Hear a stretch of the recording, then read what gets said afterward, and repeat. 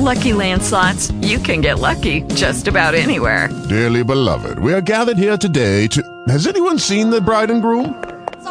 Sorry, we're here. We were getting lucky in the limo and we lost track of time. No, Lucky Land Casino, with cash prizes that add up quicker than a guest registry.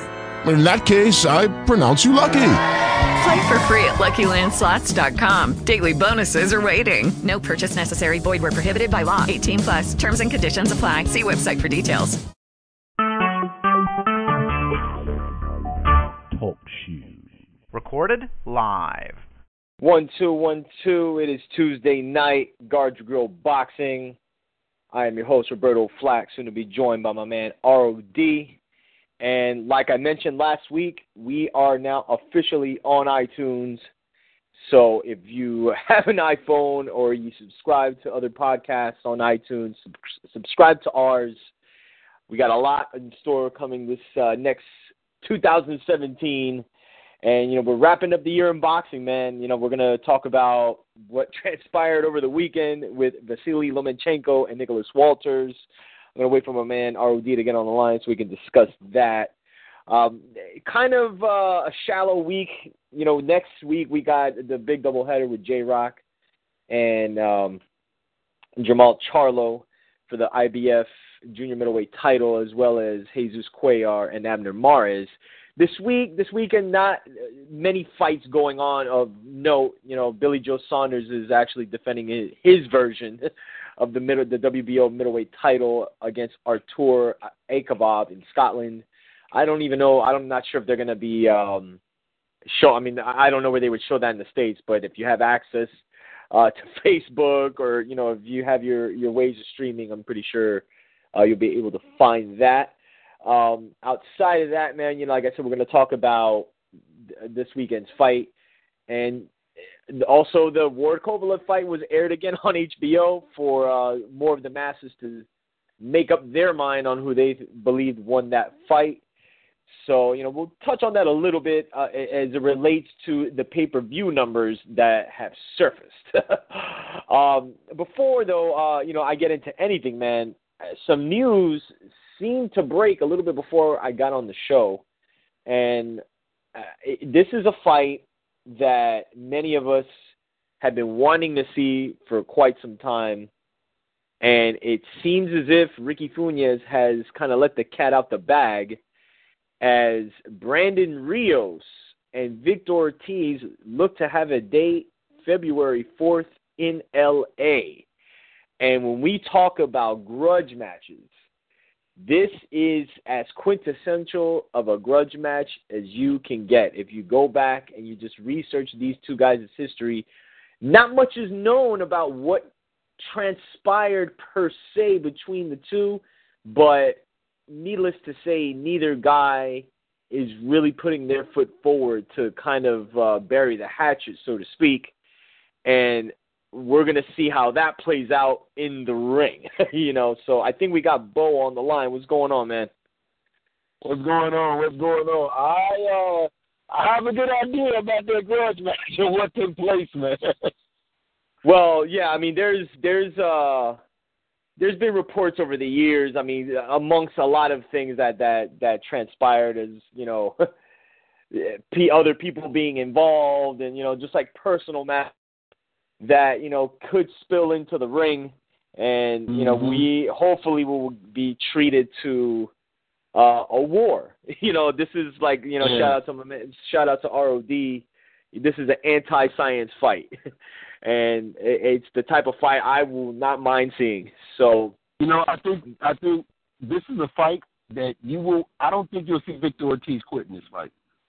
I don't think you'll see him quit in this fight. If it gets rough, I don't think you'll see him quit because this is pure hatred. Like, he don't want to be known to have quitted to Brandon Rios. That is true. My thing with Victor Ortiz is kind of we've seen more than a couple times where he has that stigma, because it's one thing if you you do it once, but he kind of did it twice, kind of did it a third time, where it's like, is this just the kind of guy he is, because a lot of times what happens in the ring sometimes relates to like how you are outside of the ring, with other things. But I mean, beyond that, at the very least, this isn't going to be a fight from the first round where they're going to be trying to feel each other out. I think once this bell rings, it's going to be, 12th or 9th inning, bases loaded, fastball coming, trying to go for the home run, So and it just seems like Victor Ortiz got like 9 lives, right? This guy, like you say, he gets a lot of opportunities in boxing. He goes to Hollywood to make movies. So it's like this guy got like 9 lives, man.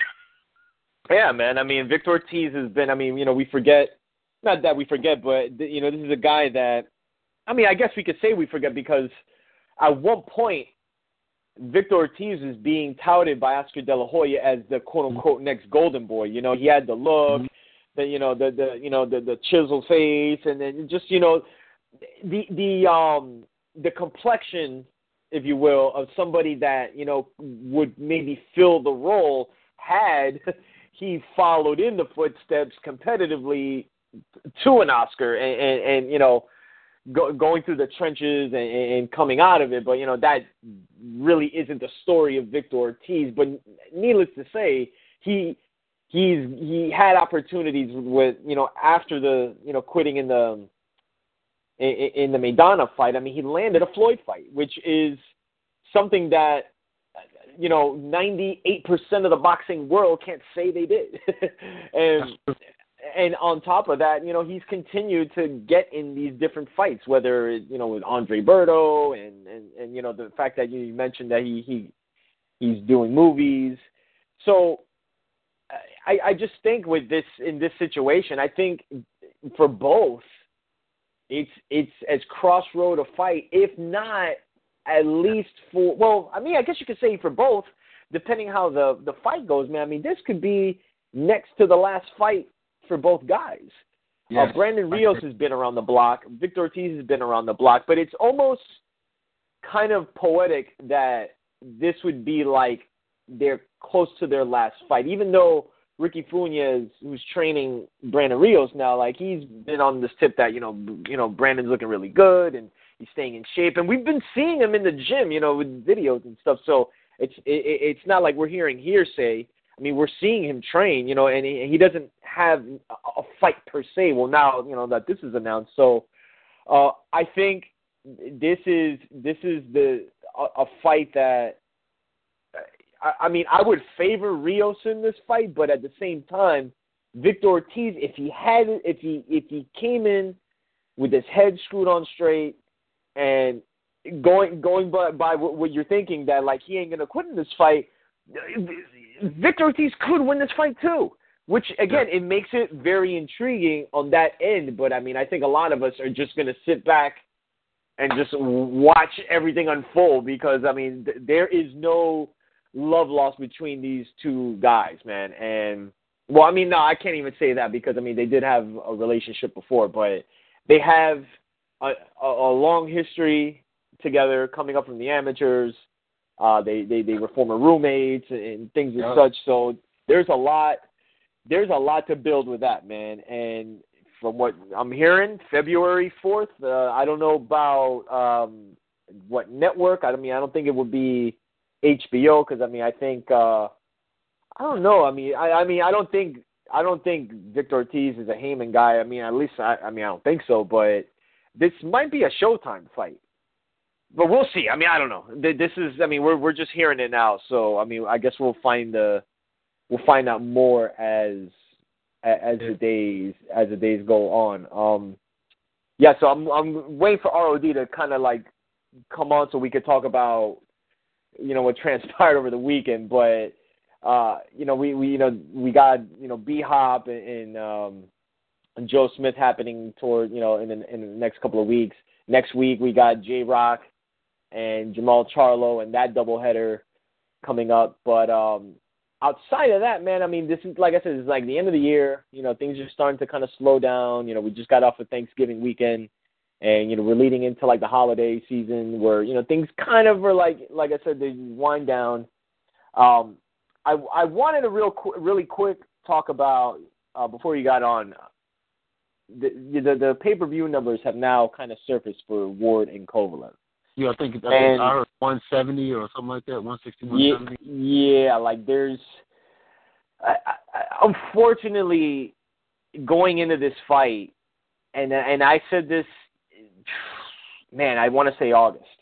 You know, we had talked about it on the show. This is one of those situations where you had two of the best fighters, you can argue, number one, number two, number three, like at the very least, two of the top 5 in the world getting it on, both undefeated, both in their primes.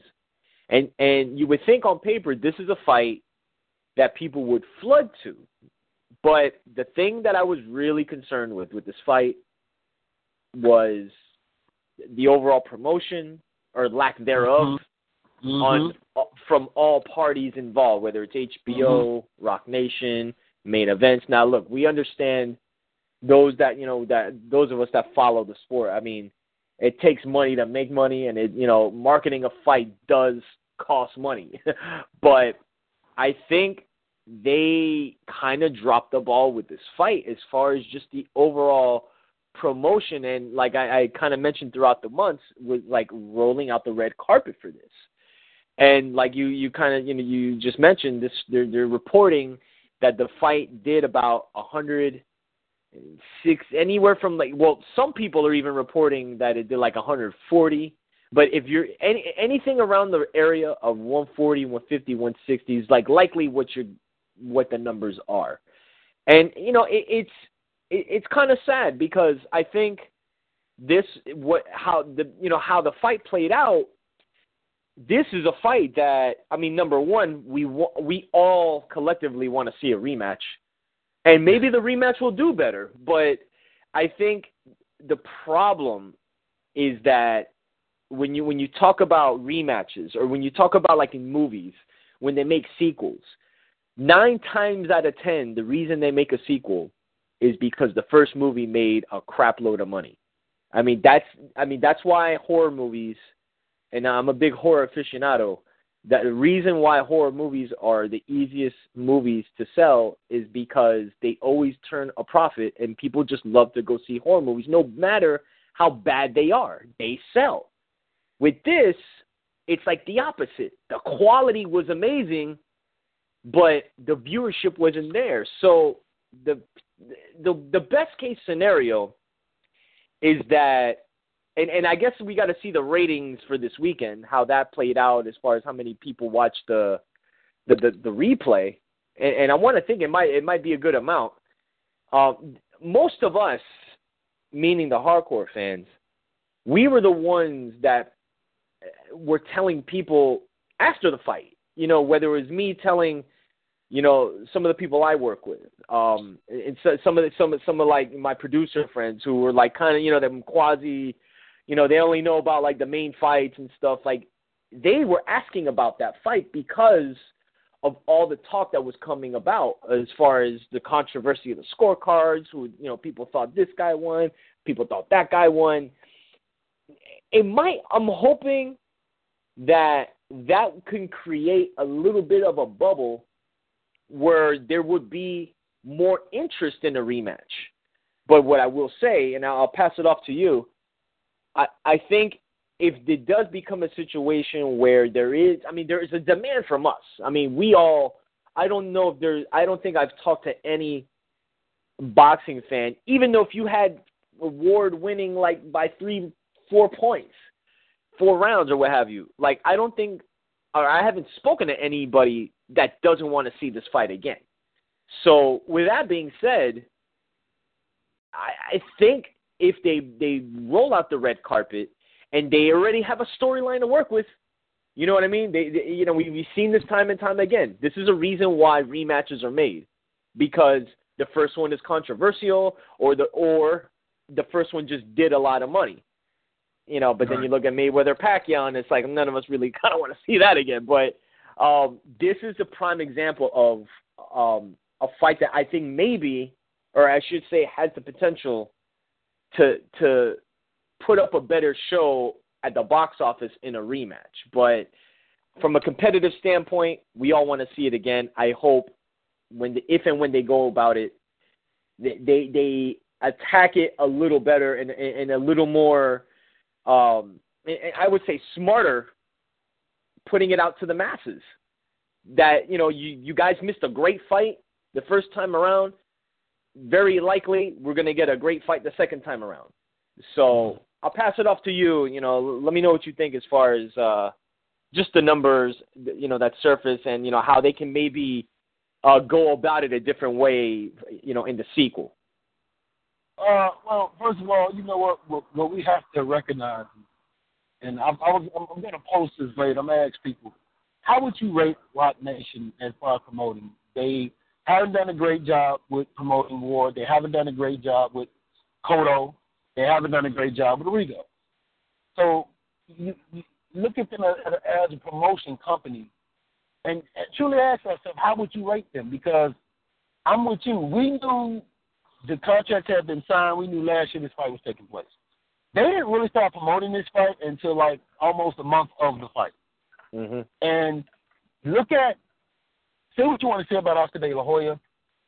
He knows how to promote a fight when he wants to promote a fight. Like when it came to promoting Canelo Alvarez and Amir Khan, that was, he was over in the UK promoting it. It was they were doing months of promoting.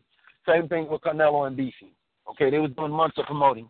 But this is a situation where either somebody dropped the ball or the budget wasn't there for them to promote this like they wanted to, for whatever the case reason is. But that fight, because if you really look at that fight is what people wish Mayweather-Pacquiao would have been. Right. If Mayweather-Pacquiao was that competitive, yes, we would want to see a rematch. Mayweather-Pacquiao was that competitive, oh my God, we'd be wanting to see a rematch. Floyd would be getting nailed, but for me, look, you got to come out of retirement, dog. You got to fight this guy again. Yeah. That is where they got rematch. Pay-per-view numbers are down all the way across the board, but it's also a shame because the casual fan really don't know who Kovalev is, and they really don't know who Andre Ward is. And there were a lot of people that I talked to that probably didn't want to watch the fight because they, a lot of people didn't like Andre Ward's style, and they thought, it was going to be another one of, a typical Andre Ward type of fight. Turned out that it wasn't.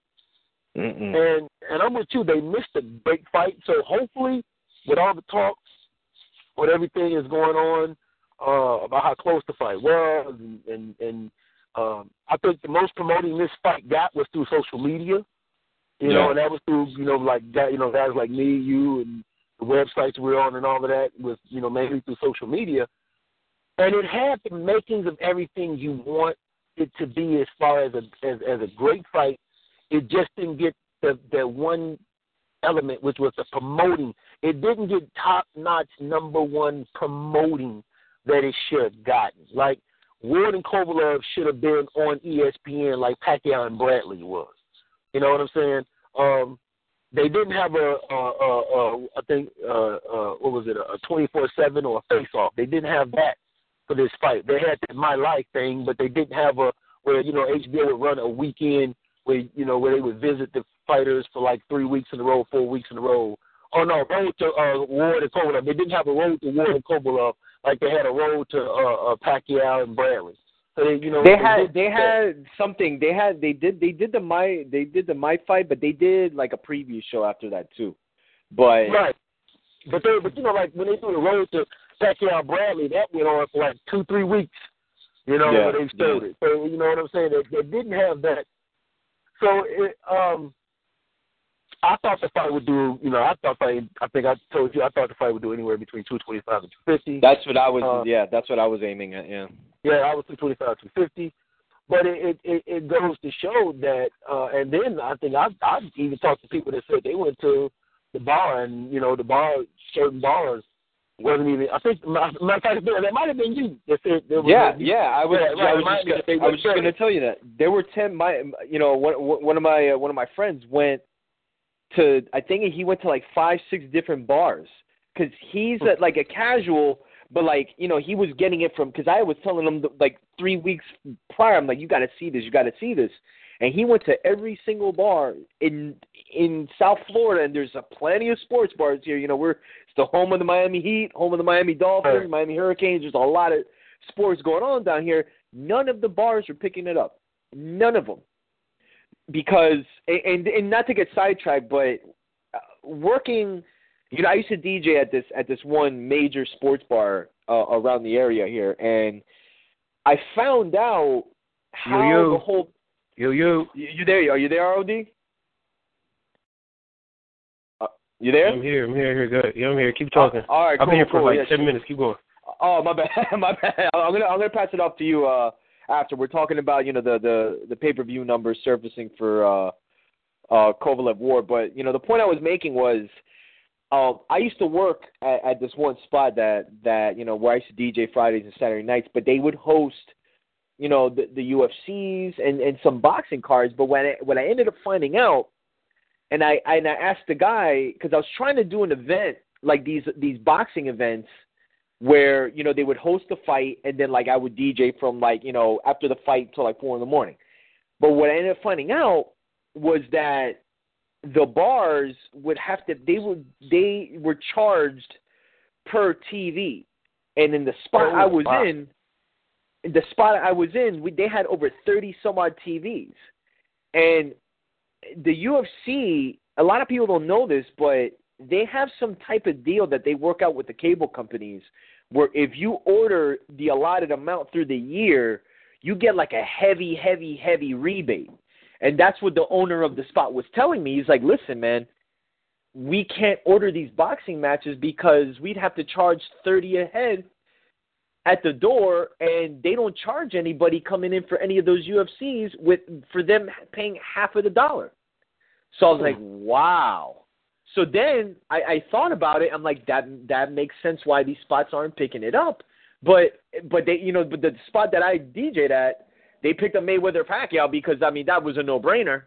But it's kind of the unfortunate side of how the pay-per-view paradigm kind of is right now, where this is a fight that people should have been there watching. I also made the mention that this fight as well, they should have had the option for online purchases. In 2016, man, you got to have the options for that. Top Rank did it. Golden Boy did it.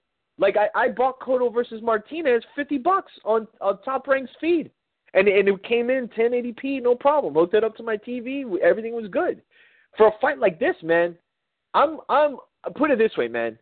I would have gotten this fight because I don't have cable. I managed to watch it, but none of the places here were showing the fight. Everybody I know, most of the people I know don't have cable. And had they had the option to pay $50 to buy it, of course I would have done it. They dropped the ball there too. Before I pass it to ROD, I think that the thing with Rock Nation that sometimes we get a little bit confused with, they're one of the top sports agencies in sports today, but that doesn't necessarily parlay into them being a top boxing promoter. And outside of Miguel Cotto, who, mind you, was already a name before he got into Rock Nation, David Iskowitz, who's the guy who's like the head of boxing for Rock Nation, like, I don't know if, like, they need to, like, appoint somebody else or they need to put together a better marketing strategy for their bigger fights. I mean, look, we got it like Rigondeaux, who, you know, we'll talk about in a little while as it relates to Lomachenko, but this guy's fought twice in 2 years. You know, and there's no promotion, there's nothing. Nothing like they do a bad job of from what Kathy Duke was saying, and from a few people that I've actually talked to, AC Clark and them, other promoters, they actually do a bad job with deals. Like, remember there was the deal that they made to fight at T-Mobile, then they tried to change it to Madison Square Garden. Right. You remember that? Yeah, so it's like, you know, that can kind of scare people away. That's true. ROD, you still there? Yo. Yeah, I'm still here. Keep talking. I'm still here. No, I was saying no. So I mean, what do you? What's your take on I mean, I think we were all on the same boat as far as, thinking this fight wasn't going to be big on pay-per-view. But what do you think that they could do better the second time around? Because, I mean, I think the call is there for a rematch. I mean, mainly from us. But what can they do better to, really put this more on the forefront? I mean, I'm not expecting million pay-per-view buys, but the second time around, like, what can they do better to promote the fight? I mean, they can really, first of all, the one thing they could do is, well, let's go like this. Anytime you have a rematch on anything, okay, let's put the car in reverse a little bit further. Anytime you have a fight that's still being talked about almost 2 weeks later, okay, and there's an outcry, I mean, even our show where we have a policy, just so the listeners know, where we kind of like don't want to beat a dead horse because, we don't want to get reported to the Humane Society. It just really and truthfully shows you that there's probably a market and a niche for these people to run it back. So with that being said, it's still being talked about. People are still, looking at their scorecards, checking their lists, finding out what's going on. So there is going to be a demand for a part two. I think so much more so than Pacquiao and Mayweather, believe it or not, from true boxing fans and people that watch the fight, whatever your vested interest is. So that's number one. So I think that it's going to do better the second time around just because of the buzz that's received. It's on front of Yahoo Sports. Controversy or robbery, it was that. The other thing is that what they can do to really do better, you did sort of kind of the My Life, the bootleg 24/7. Andre Ward, we know this is probably one of his first few times, or not, his first time fighting outside of Oakland. So, he's a pound for pound, but not really a known name, other than, true boxing fans. You have Kovalov, who beat Bernard Hopkins, so he kind of has a name. But with that being said, what's gonna really sell this fight is just controversy. I mean, they always say that controversy, sex, all this stuff sells. So you have yourself a controversy, not a robbery, a controversy. Everybody and their mom is chiming in. Everybody thinks they're Jim Lampley, Larry Merchant, Roy Jones, Lennox Lewis, George Foreman, Max Kellerman. Everybody thinks they're that. So what's winding up happening is there's so much disparity in terms of the judging. That controversy right there is going to create the buzz. So that's number one. It's going to be bigger than the first fight. Now, is it going to be 500,000 views or buys? I don't know. I don't know. I don't know about that. And the reason why I don't know about that is simply because, from a consumer perspective, people can talk about boxing when they want, but from a consumer perspective, without calling anybody names out, we've all become smarter and wiser that, hey, you guys will put up a Pacquiao versus Vargas, which we knew was a mismatch to begin with, or, a Pacquiao and Bradley 3, and we'll go crazy over that, obviously because Pacquiao's star power, but a fight that like this that needs to do his due diligence, for all boxing fans, you can't even get close to 200, you can't even get 300,000 buys. So, I think the consumers have become a little bit more savvier, a little bit more smarter, and it's a shame because it's not because Kovalov and Ward deserved more attention and more buys than what they got, but it's basically a byproduct of the bad cards they've been putting together years past, months past. We actually fed in the Floyd Mayweather and Baltimore. We bought that crap. You know what I mean? Like, there were fights that deserved our attention, and the fights that didn't deserve our attention, we actually bought. Now, Pacquiao, Floyd, De La Hoya, Floyd Canelo, Tyson Holyfield, De La Hoya, Trinidad were all top sellers. If you look on the pay-per-views, they deserved it. That was the star power. Unfortunately, we can blame Andre Ward. We can blame,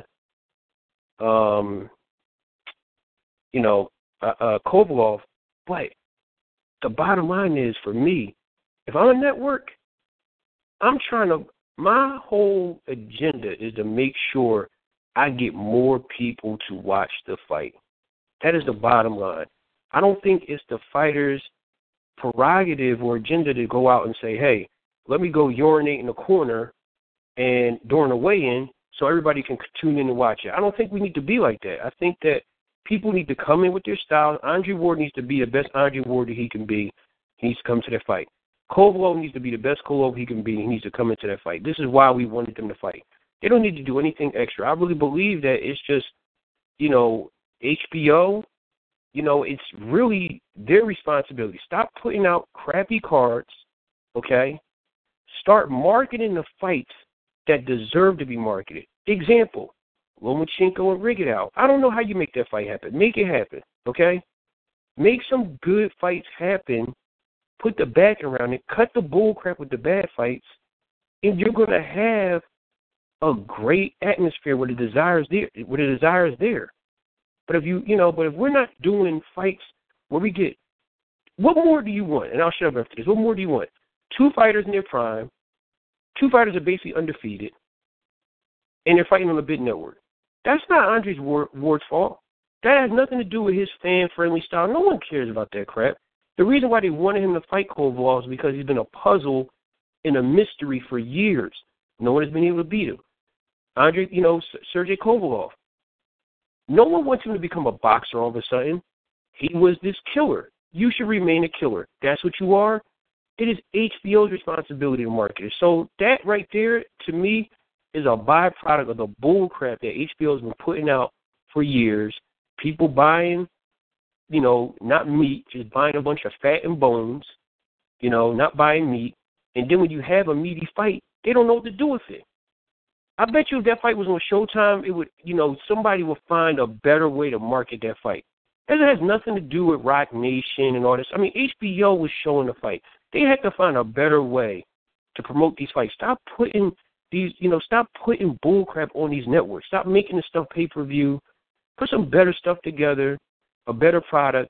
We've seen better fights on Showtime that were non-pay-per-view, okay, than the stuff that HBO's been putting out there. And consumers have been buying it. This is why we have these streaming boxes and, you get people mad at, stop streaming. Well, stop putting up bull crap. Start giving the people, when 2 powerhouses come together, I don't care if you like Andre Ward, I don't care if you like Kovalev, I don't care if you like Trump, I don't care if you like Hillary, I don't care what you like. The reason why you wanted to watch this fight is because they have 2 contrasting styles. You wanted them to be the best that they can be. We're not going to change them.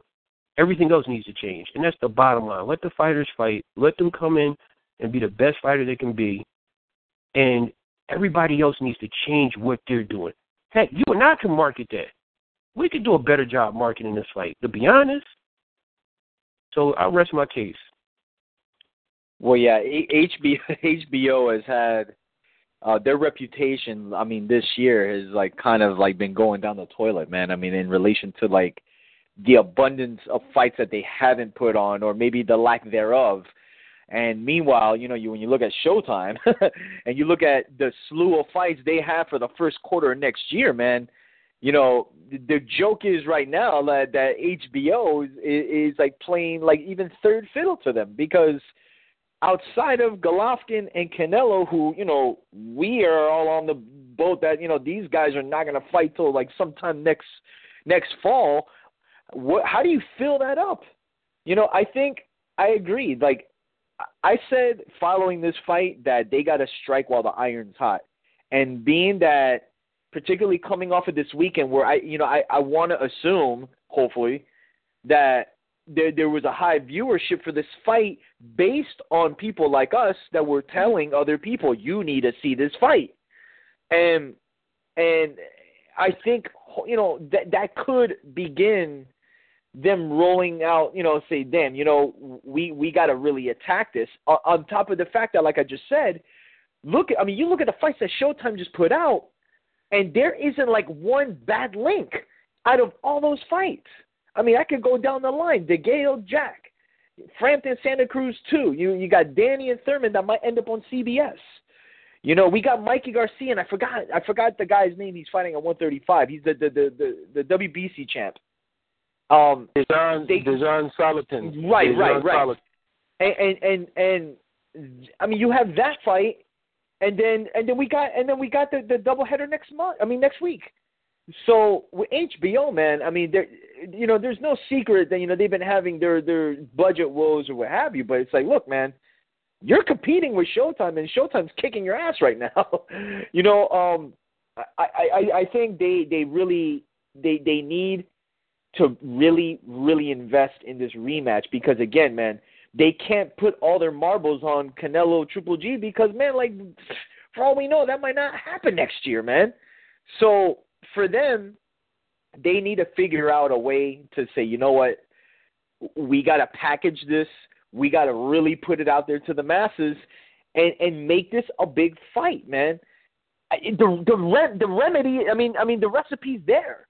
Outside of both of these guys, even coming out of this fight, like, though Ward got the W, like, I don't think Kovalev lost much stock at all because of the fact that, like, people are still arguing about the fight. It wasn't like Ward whitewashed him or Kovalev whitewashed him where it was like, oh, wow, this is a stupid fight. No, man, like, even us, man, we're still talking about this fight 2 weeks later, even beyond, like, the pay-per-view numbers, Yeah, they really need to attack this and really take advantage of the fact that this is still being talked about.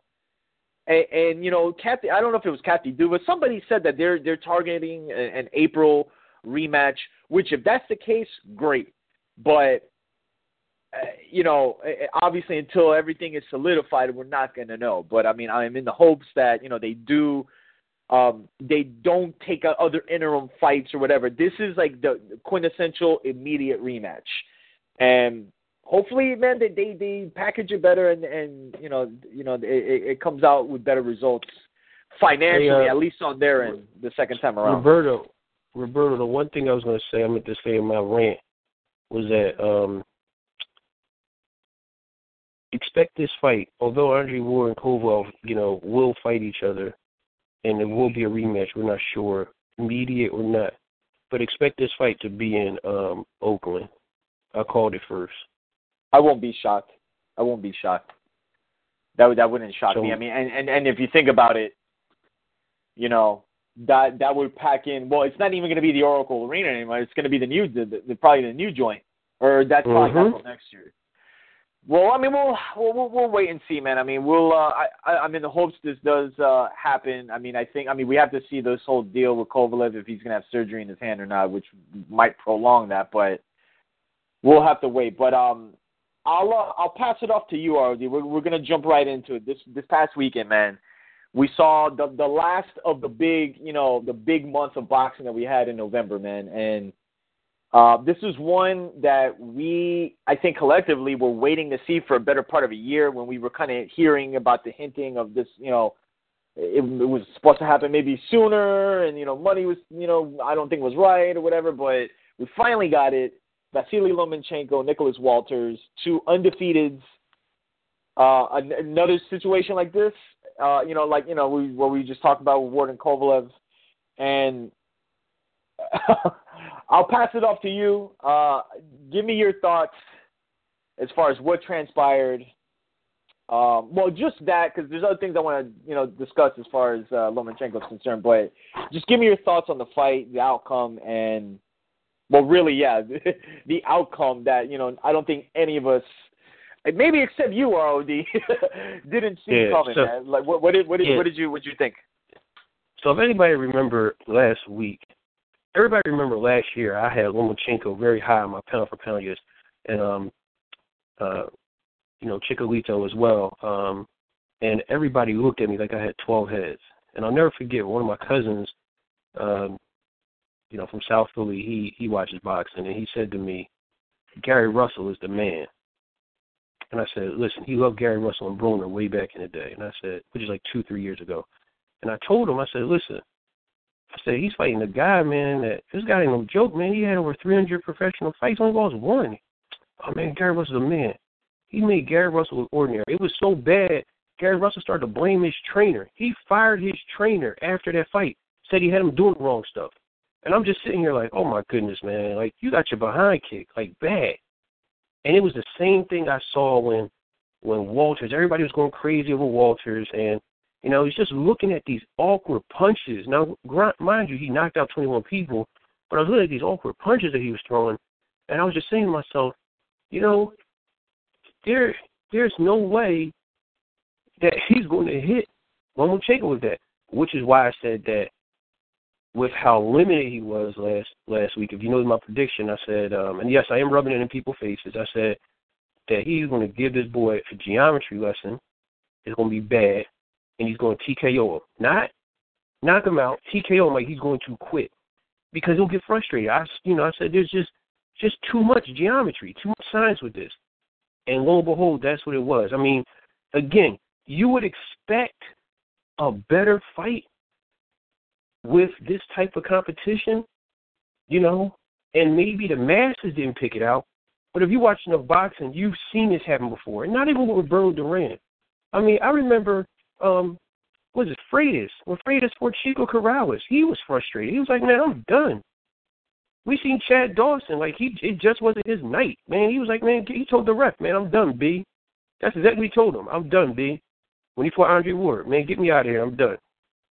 Listen, a fighters know when he's had enough. We want these fighters to go out on their shield sometimes, blood, sweat, and tears. You know, this is what we pay for. We want blood on our tuxedos and things of that caliber.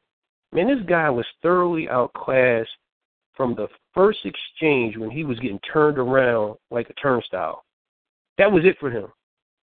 Because you know why? The other 20-something people that he knocked out was sitting right in front of him. And he got frustrated. And he knew inevitably that the end was going to come soon. So for me, what I saw a fighter that was frustrated from round one. That first couple clinches when, you know, Lomachenko, which is funny, he gets his foot in the outside, he starts dictating, and he starts spinning you, and it's like, oh, crap. Now he engages you, hits you, bang, bang, bang, and spins you again. I mean, he's never seen that type of dancing, that type of rhythm before, that type of footwork. And he's like, what the heck? He had 5 different people talking to him. I told Roberto, I said, man, it's like a cafeteria in this corner. It's like a school cafeteria. Everybody's talking. So you had a situation, man, where this guy was thoroughly outclassed. It's not his fault. He is very limited. What do you expect him to do against a guy that's had a championship pedigree? I told you guys before, he's a loaded deck. You know, you look at his record and you say, man, he's not experienced. But if you start peeling back the layers of the onion, you're like, oh, crap. He's had more amateur fights than people have had professional and amateur fights put together. So my point is that what did everybody expect? Did everybody expect that?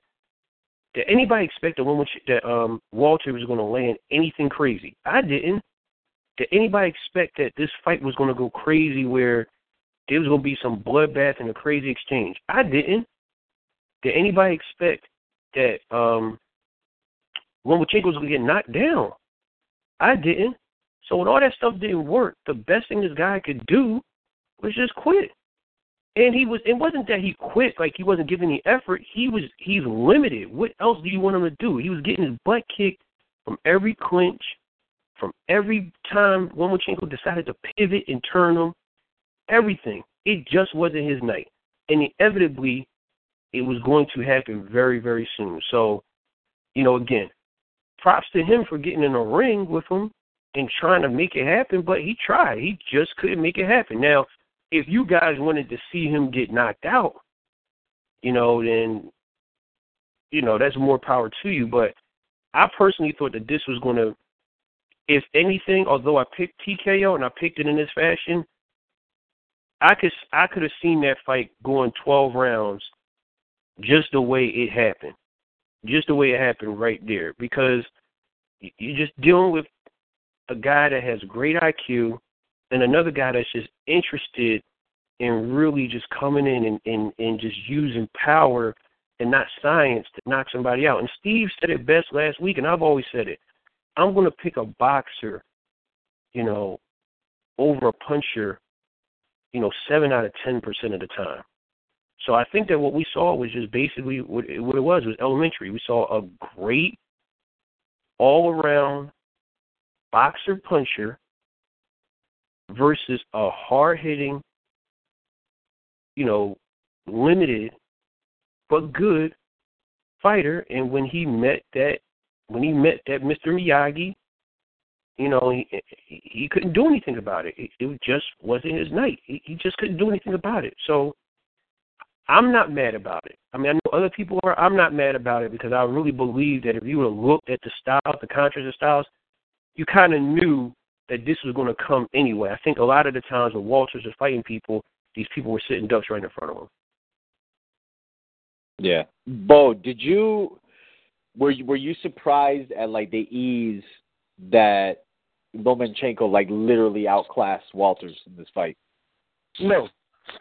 I'm gonna tell you why. I said on our podcast, and they gave me props for it. I said I picked Lomachenko, and I said Lomachenko is not the kind of guy you fight with his skill set, and you haven't been active. You cannot fight a Lomachenko and you're not active. Now, even if Nicholas Walters, okay. By me being a former amateur fighter and just who my personality is, I'm not like big on guys who quit. But I'm not crucifying him for it. I'm just like, okay, I didn't like it. I didn't particularly like the fashion of which he did. Okay, I didn't like that. But I knew something else that gave it away to me was when I saw the purse of the fight. I think Lomachenko got $1 million. He got $300K. And I said then, I questioned Nicholas Walters' motivation. I questioned his motivation to fight because he's not getting the money that we know he was offered before. And it kind of feels like he just took this fight. He hadn't fought in a year. It feels like that maybe Uncle Bob punished him for not taking the money. He should have taken it the first time. And then he just took the money, took the fight, and it kind of confirmed it for me when he started laying out them excuses afterwards. I was inactive, and again, I'm one of those people that, hey, you know what, when you sign that dotted line, I don't want to hear the excuse because you knew you was inactive when you took this fight. So don't give me an act, okay? And then I think a month before the fight, there was a picture of him, and he looked like he wasn't really ready at fight weight. But to all of these points, I wasn't surprised at all because I said this. I said, you can't fight a guy like Lomachenko with that skill set who is starting to turn the corner.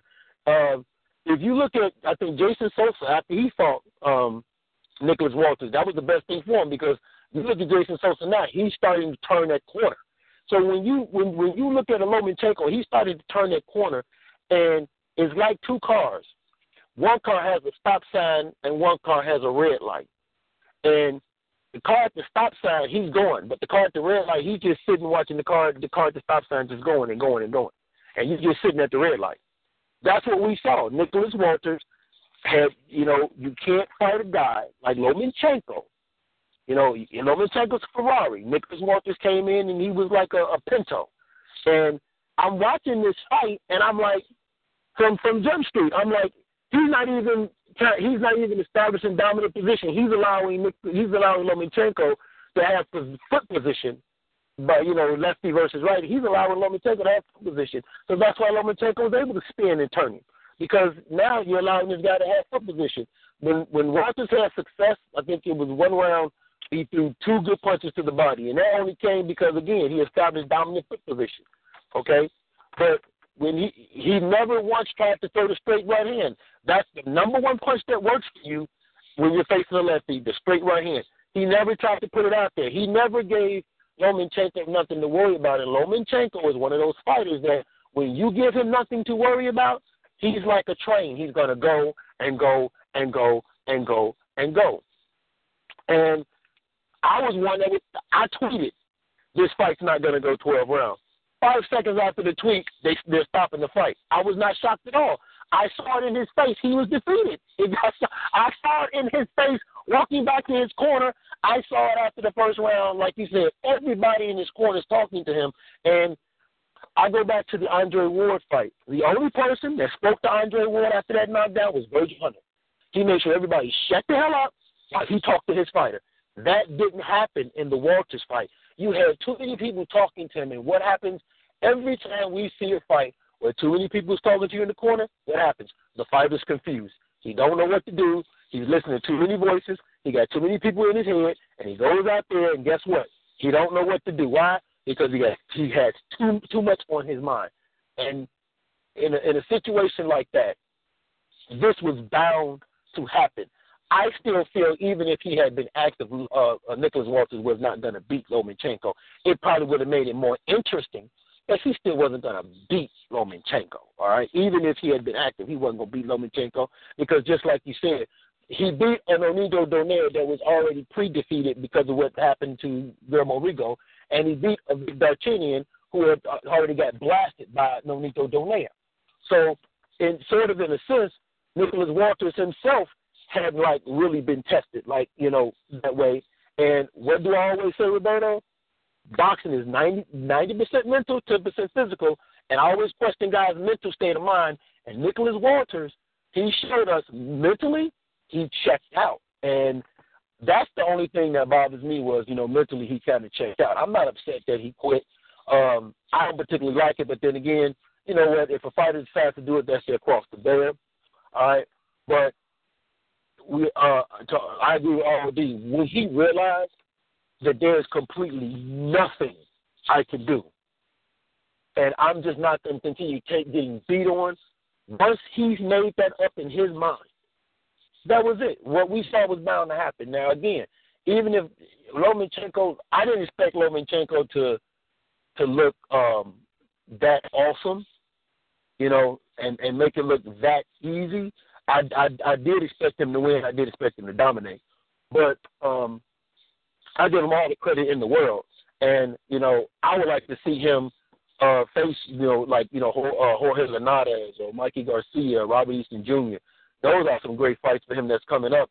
And even in those fights, you still have to look at, Lomachenko's skill set, and you just realize that, man, this guy, he has great potential. I think those fights I named will be some very good, Uriak's Gamboa even.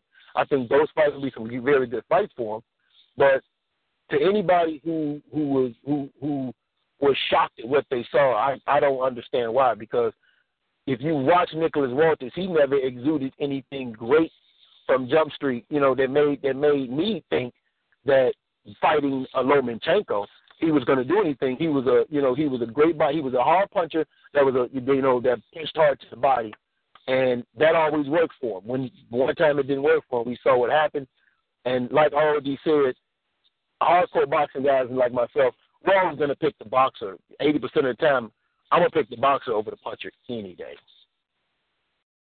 Yeah. I mean, I'm on the same boat as far as, picking the boxer over the puncher. Obviously there's some exceptions, but I mean, in the case like this, going into the fight, man, I had made mention, like you had said, that Nicholas Walters got the stigma off of knocking out two guys that were really blown up bantamweights, Darchinian and Donaire, and I think with the Jason Sosa fight, though, I think a lot of people believe he won that fight.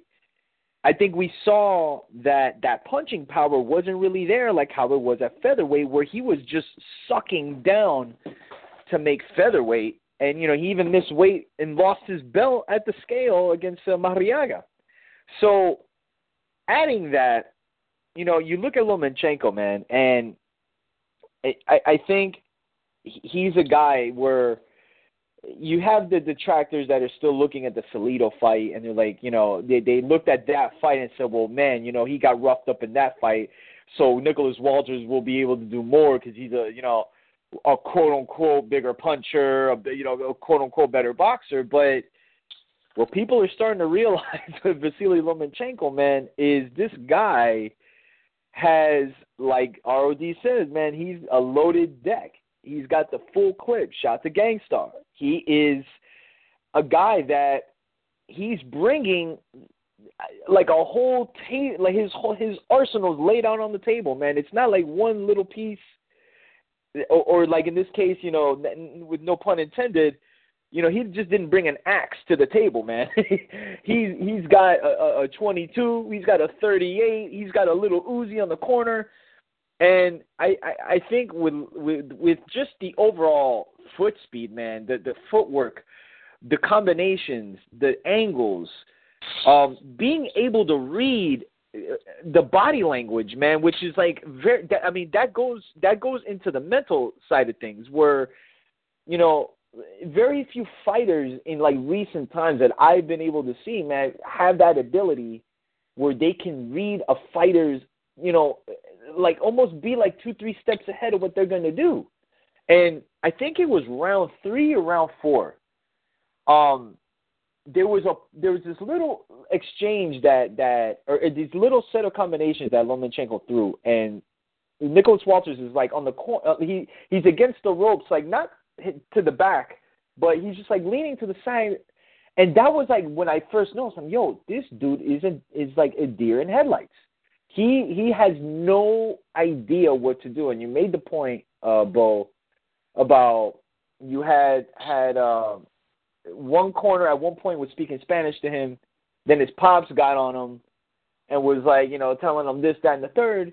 And when you see things like that, man, you know things are not going very well in the corner, man. And I think the fact that, you know, he was inactive, and I do agree, man. I think whether he was active or not active, I think this fight would have likely played the same way. And I think if he didn't quit and they let the fight go, I think that the fight was about to be over in the next couple of rounds, because you started to see Lomachenko, like, slowly but surely found his way. You know, like early on, you know, he was, you know, getting the feel for what Walters was trying to do, and once he figured out, man, that like he didn't have even plan A, it was a wrap.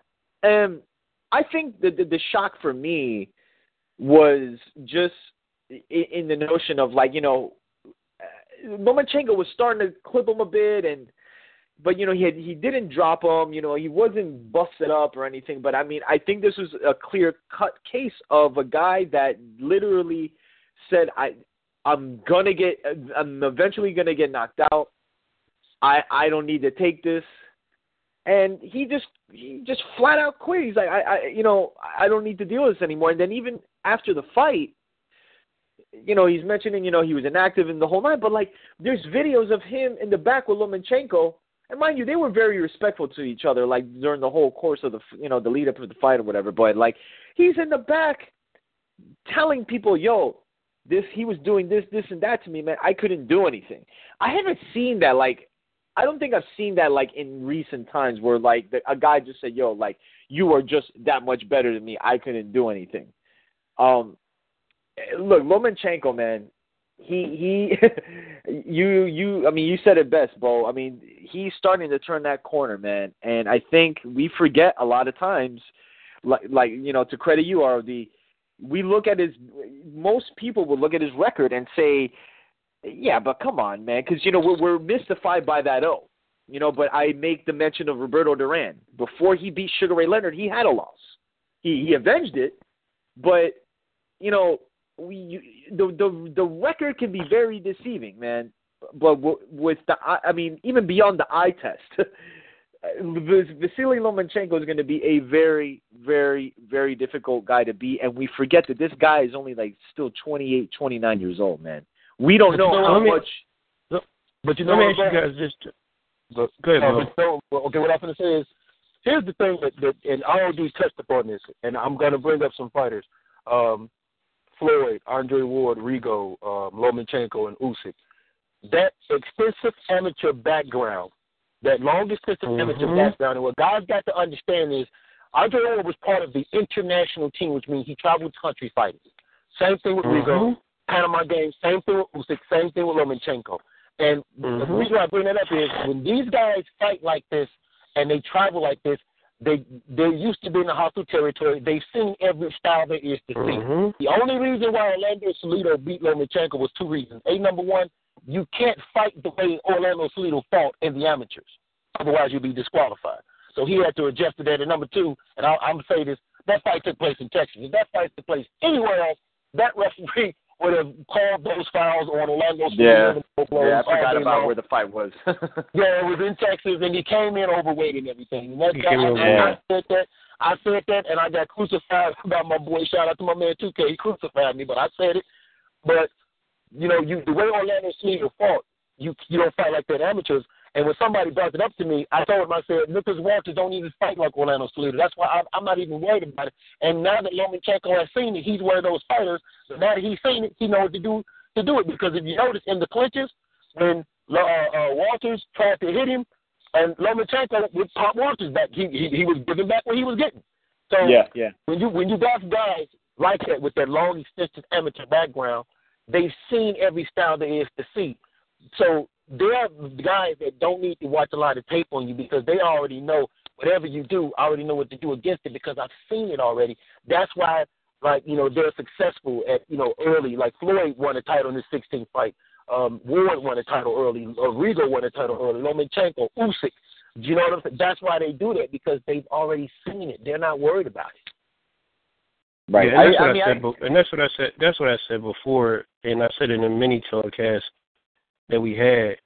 And shout out to the great Emmanuel Stewart. He always judges people and their success, fighters and their success, over this extensive amateur background he has. So if you always hear me say that, it's because I've heard Emmanuel Stewart say that, rest in peace, years ago when he talks about fighters. Because I think there's two things we do, and this is why I say I get mad at boxing fans and casuals as well.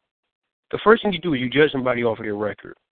And that can be misleading, and it can be deceiving. Like, if you look at Glenn Johnson, you'll judge him off of those 9 losses, but you'll never peel back the layers of the onion, which is like my favorite term, and you'll say, wow, all those losses were pretty much close besides the Bernard Hopkins one.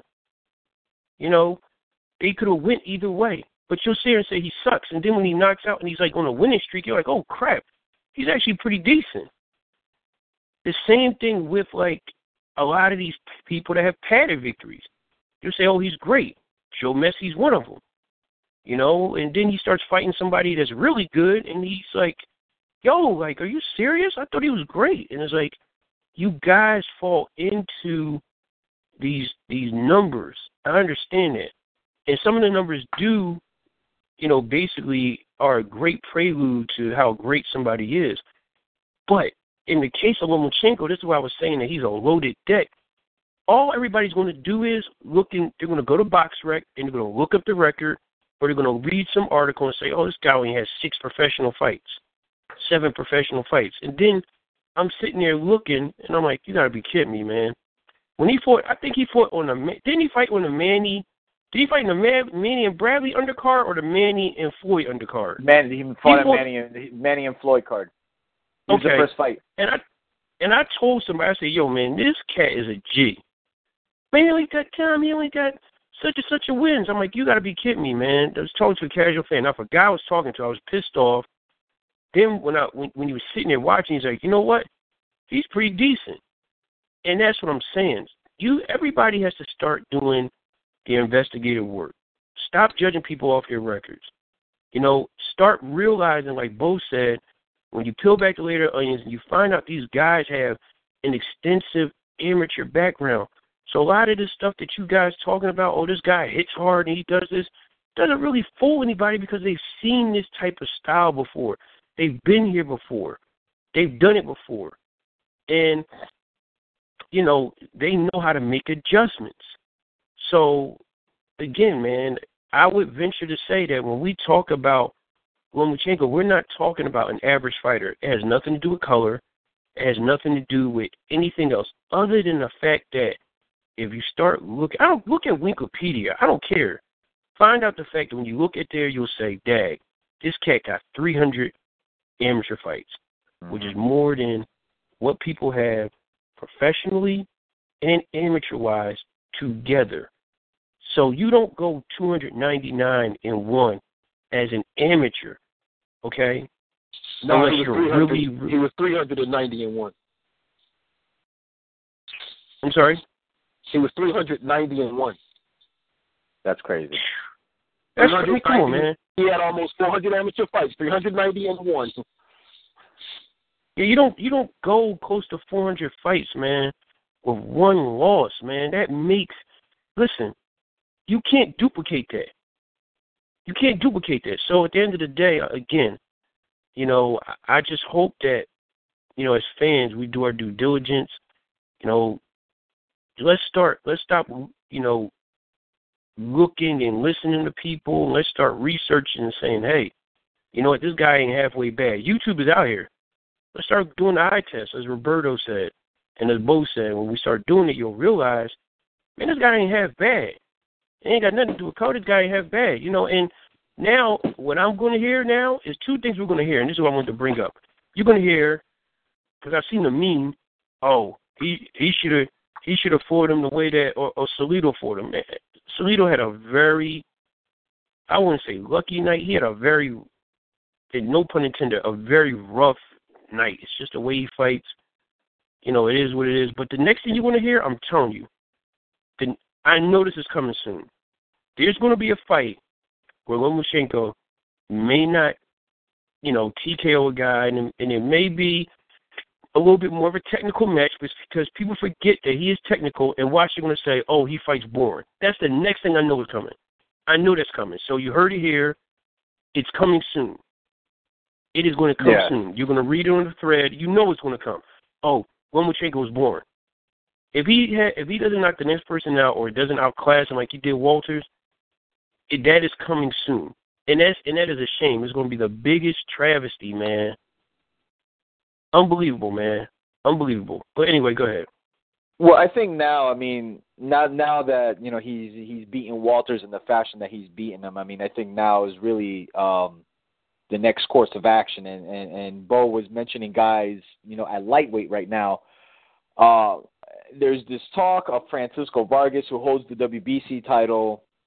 There's Jose Pedraza, who I think is probably next to Jerziel Corrales, is like, you know, probably the lower tier of the champions. But I mean, the thing about Vasyl Lomachenko at this point, man, and again, we understand how the HBO machine works too, and we know that, you know, they have their own agendas, and Bob Arum has his own agendas and such, because, you know, we still got Rigondeaux that's calling for this fight to happen at a catchweight.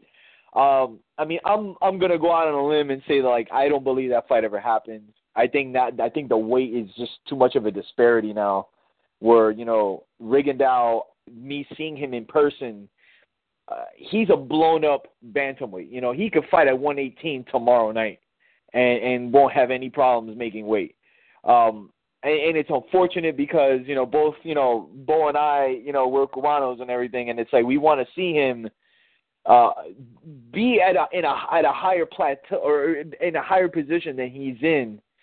But I think realistically, anywhere from 130 to 135 is the trajectory of where Lomachenko's really going to be at. Now, let me also add this, and me and ROD and Coltrane were talking about this immediately following the fight.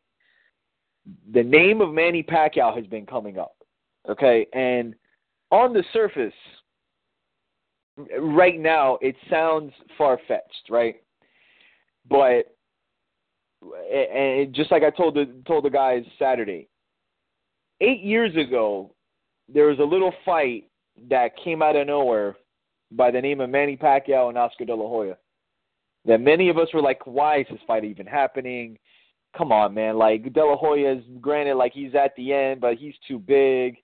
You know, Pacquiao is at best a lightweight, junior lightweight. And we saw what happened. Not to compare as far as how that fight would play out, but I don't think it is that far out of the realm of happening next November. And the reason for that is because we all know, number one, both of these guys are signed to Top Rank. Manny Pacquiao, we know this is like the like ROD always likes to term, these are like the last days of school for Manny Pacquiao.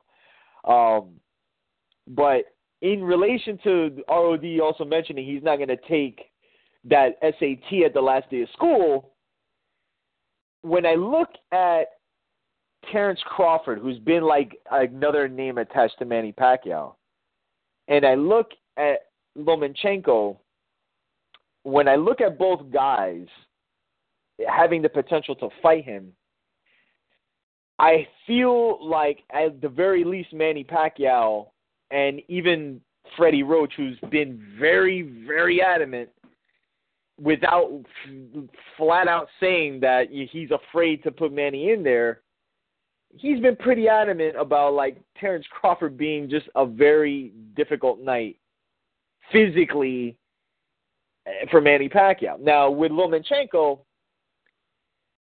on the surface, man, as far as what this man can do in the ring and the fact that, again, he's 28, 29 years old in his prime, this could be a launcher for Vasyl Lomachenko if this fight were to take place at 135, 137, which have you. But at the immediate future for Lomachenko, they're talking about him wanting to fight 4 times next year, which in this day and age isn't like something we normally see with fighters. I mean, I think if you fight 3 times a year, you're a pretty active guy. I mean, the average for a lot of these fighters that are like fighting at this level, it's like twice a year, you know, whether the springtime and the fall time or, you know, maybe spring and the summer or what have you. But, you know, I'm thinking at lightweight, they probably want to grab another title, you know, because Vargas has the WBC title, and, you know, Bob Arum's saying they'll never put Vargas in there because Vargas is signed with Golden Boy, you know, and, you know, Golden Boy hasn't been really working with anybody since this whole thing of, we want to work with everybody, and so that hasn't really been happening. But at lightweight, that can get very interesting, man, because you got, like Bo said, you got Robert Easter Jr., who's a big lightweight. He's above like 5'10", 5'11", very rangy guy. And then we got Linares and, you know, and then Terry Flanagan, who got a win over the weekend. That's a fight I think that should be happening. And then Mikey Garcia is fighting Zlats Cannon. Is that how you pronounce his name?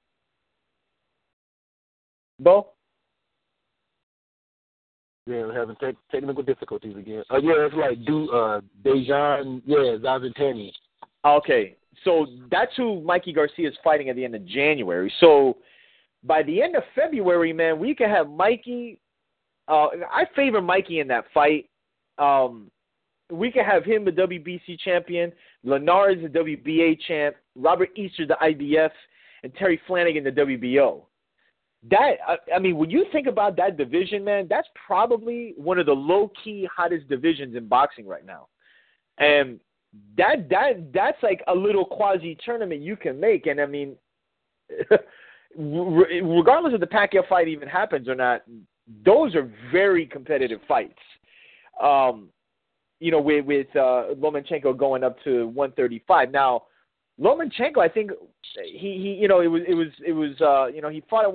fights at 130 pounds. He only weighed 137 pounds the night of the fight, and ironically, he weighed more than Walters, because Walters is known as like a bigger guy, but Walters I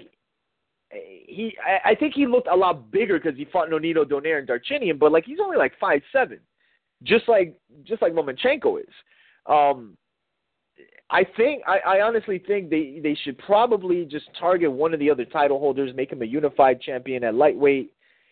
And I honestly think, man, he can hang with these guys at lightweight too. I mean, I think maybe junior welterweight might be borderline pushing it, and maybe, you know, that could be his peak. But I think within the next couple of years, man, I mean, between like the guy like the Flanagans and the Easter Juniors and Linares's, and, you know, you got Mikey in there, and then Gamboa is there too, man. But I mean, I don't know what his I don't even know who's promoting him these days. Is 50 still promoting him, or that kind of like when 50 still. He is, right? Yeah. Wow. So yeah, man. Look, Vasyl Lomachenko, man. I mean, this guy, I don't think there's any question that outside of, you know, the Ward Kovalev saga. I think he's the biggest story in boxing right now, man. I mean, I don't think there's any question about that. And with HBO and with Top Rank, again, pushing the envelope, they're going to try to put him in, I would think higher marquee fights. I mean, the one thing I don't want to see him in is, against, top 15 guys where, it's just going to be because, look, man, Nicholas Walters was what, ranked number 2 in the division or ranked number 3, one of those? He didn't whitewash a top 15 guy, man. He whitewashed a top 5 in that division. So I think from this point, man, I mean, I think they should try to unify a title, unless they want to unify all of them. But, I mean, I think realistically, whether it's the Vargas fight or even if they just want to get the Salido fight over and done with, get that rematch out of the way, for him to avenge that loss. Because, I mean, if they're going to keep busy next year and they can't get any guys in there, man, I mean, I think just target that fight, get it out of the way, and, try to scoop up another title at lightweight or junior lightweight and see, how everything unfolds at lightweight where, I think now you got bigger guys in there and we're going to see the skill, see how that plays out against, much bigger opposition. And the guys that I just mentioned, from Flanagan to Linares, I mean, these aren't, these aren't cream puffs. Linares is, seeming to like having, this kind of resurgence in his career after falling short. Flanagan getting the knockout over Cruz over the weekend, and Robert Easter Jr., just a big lightweight. And, Mikey's there too, man. And Mikey, we forget how good this guy is too, So, I mean, yeah, man. I mean, off the bat, like, if you were to like take his next fight realistically, like, I mean, who would you want to see him in, like, in his next fight? Either one of you guys.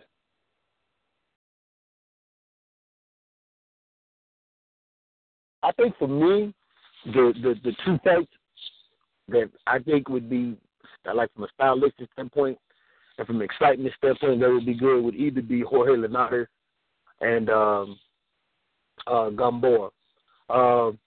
As far as, like you said, Mr.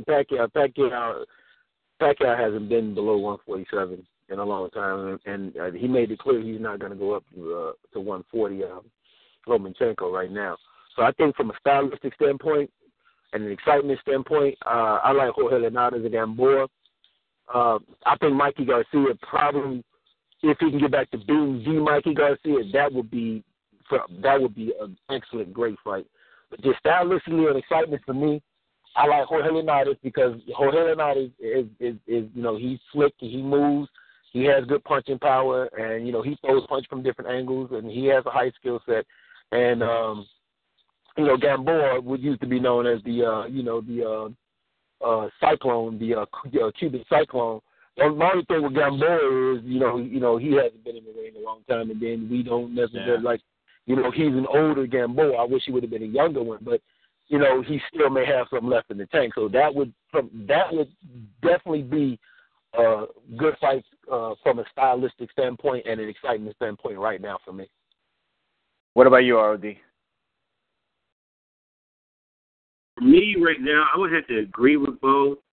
I mean, do you really want to see him fight, Corrales, Vargas, or Jason Souza? I mean, you want to probably see him run it back with Orlando Salido, and obviously for me, it'd probably be move up because I think that he has the skill set to move up.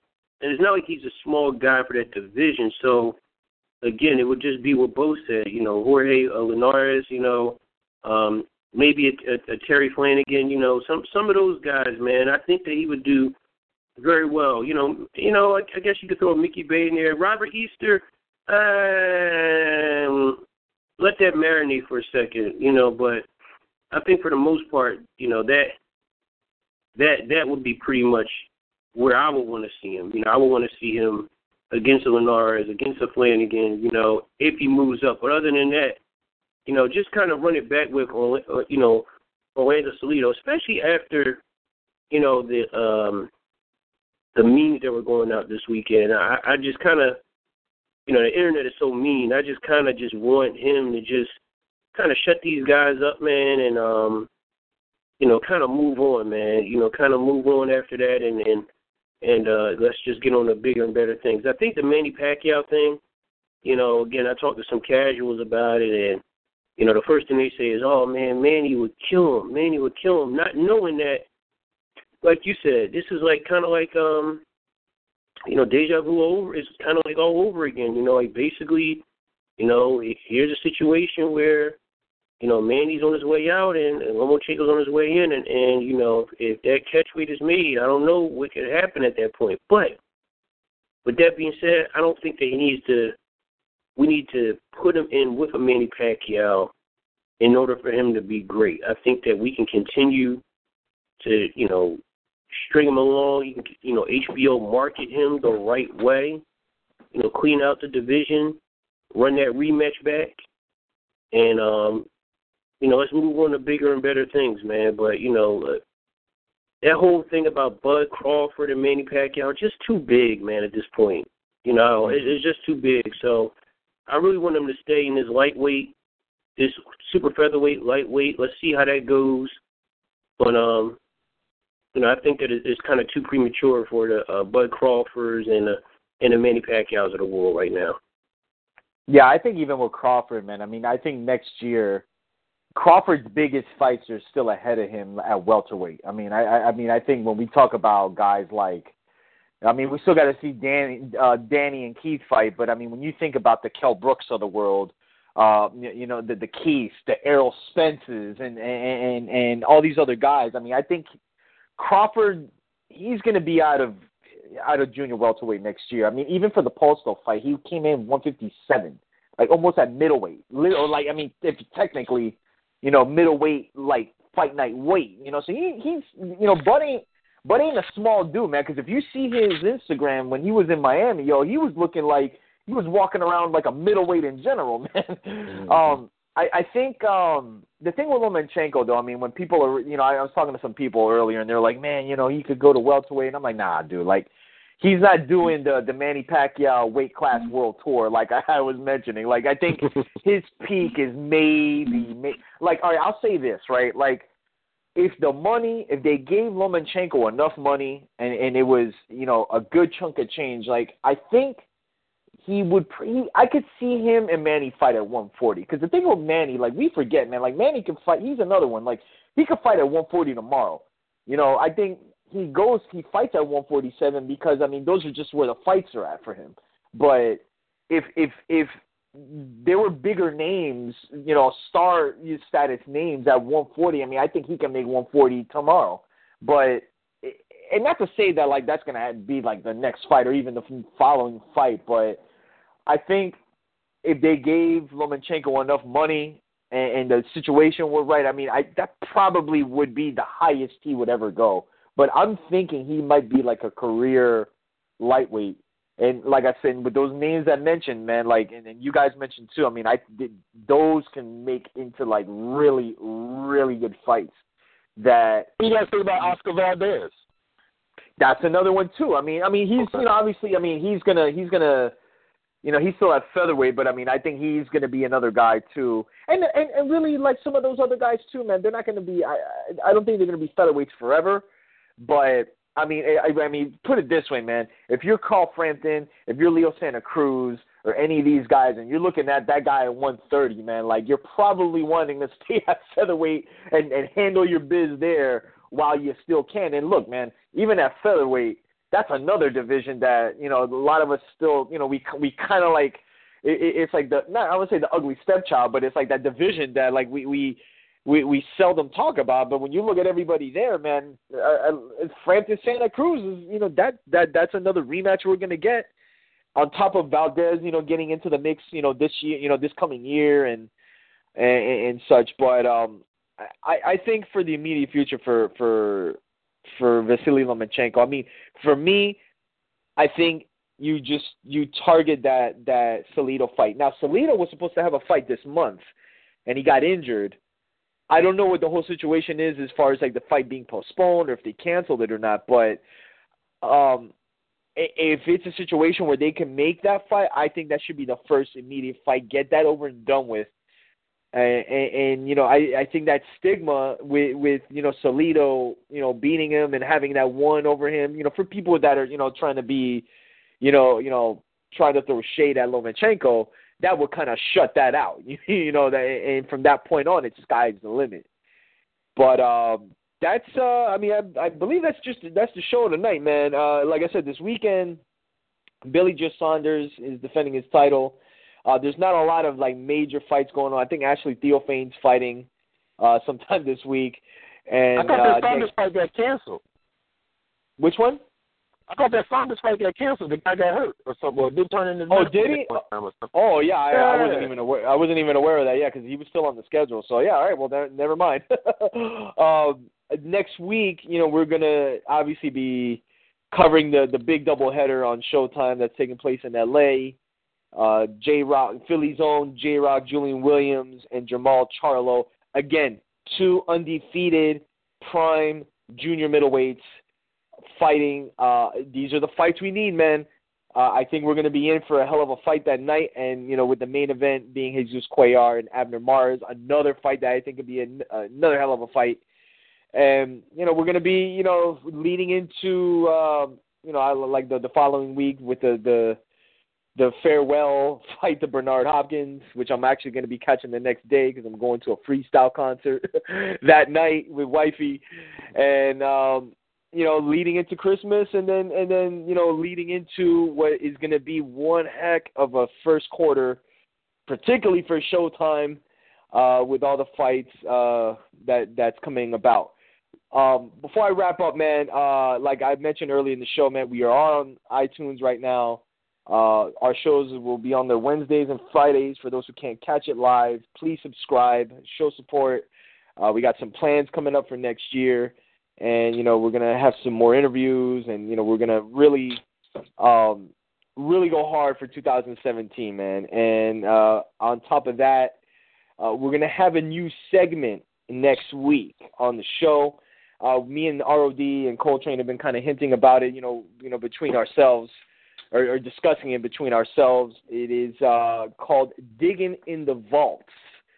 And, you know, we're going to be covering fights kind of in the vein of what HBO was doing with Legendary Nights, but there's a lot of boxing, a lot of fights that post that show's era. There's a lot of fights that haven't been revisited, haven't discussed, and there's a lot that we've kind of put out on the table, and we got a hell of a beginner or a volume 1 of this series. And we're going to have Coltrane on the line on Thursday. I'm going to hop on as well. So to look tomorrow, you know, follow us at Guard Your Grill Boxing. We're going to post it up tomorrow along with, you know, the links to our iTunes and, you know, SoundCloud. But stay tuned for that Thursday night, 9 p.m. But that is our show, man. Bo, you want to go ahead and throw the plug for your show? Yeah, man. We always want to give you guys props for helping us out with this right here, man. We had a podcast this Sunday that normally is The Movement. It consists of me, my co-pilot Bernard, a.k.a. Brave, Jasper from Colossal Boxing, 2K the God from the Gods of Boxing, talking Twan Levity from Rocky Mountain Boxing. It's The Movement. We already had a show Sunday, but we'll be back next Wednesday. Tomorrow, me and my man Bernard from Truth and Facts Boxing. You can follow us and subscribe on our YouTube channel, and you can follow us on Twitter at Truth_FactBox1, Instagram Truth_FactBox1. And just like you guys, man, we're looking forward to these big fights in 2017. We hope to be doing bigger things and better things. And hey, let's just keep this trend going. Word up. RD, you wanna end up with anything? Wrap up.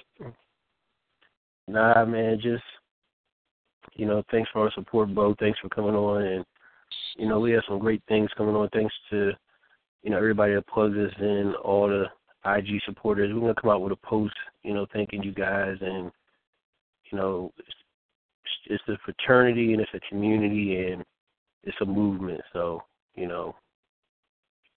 one teach one, and we definitely be supportive of each one as well. So, thank you. Word up. Rest in peace, Alex Stewart. I forgot to say that. Rest in peace, Mr. That got swept under the rug because of what happened last week. But Alex Stewart, rest in peace, man, the destroyer.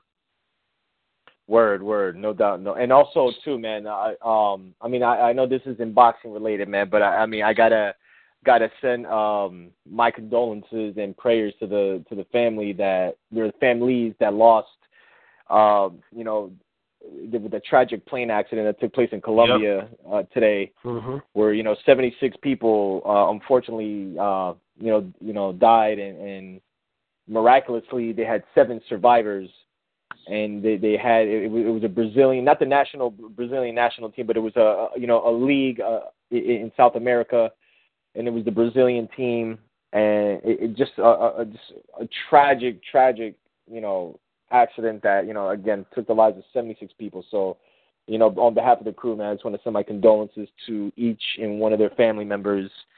And, hopefully you can get through this within time, man. Obviously not an easy thing to do. But follow us at GYGB Boxing on Instagram. You can follow me at Roberto_Flack, as well as on Twitter. We'll be back this Thursday with my man Coltrane, who will be talking about Digging in the Vaults Volume 1.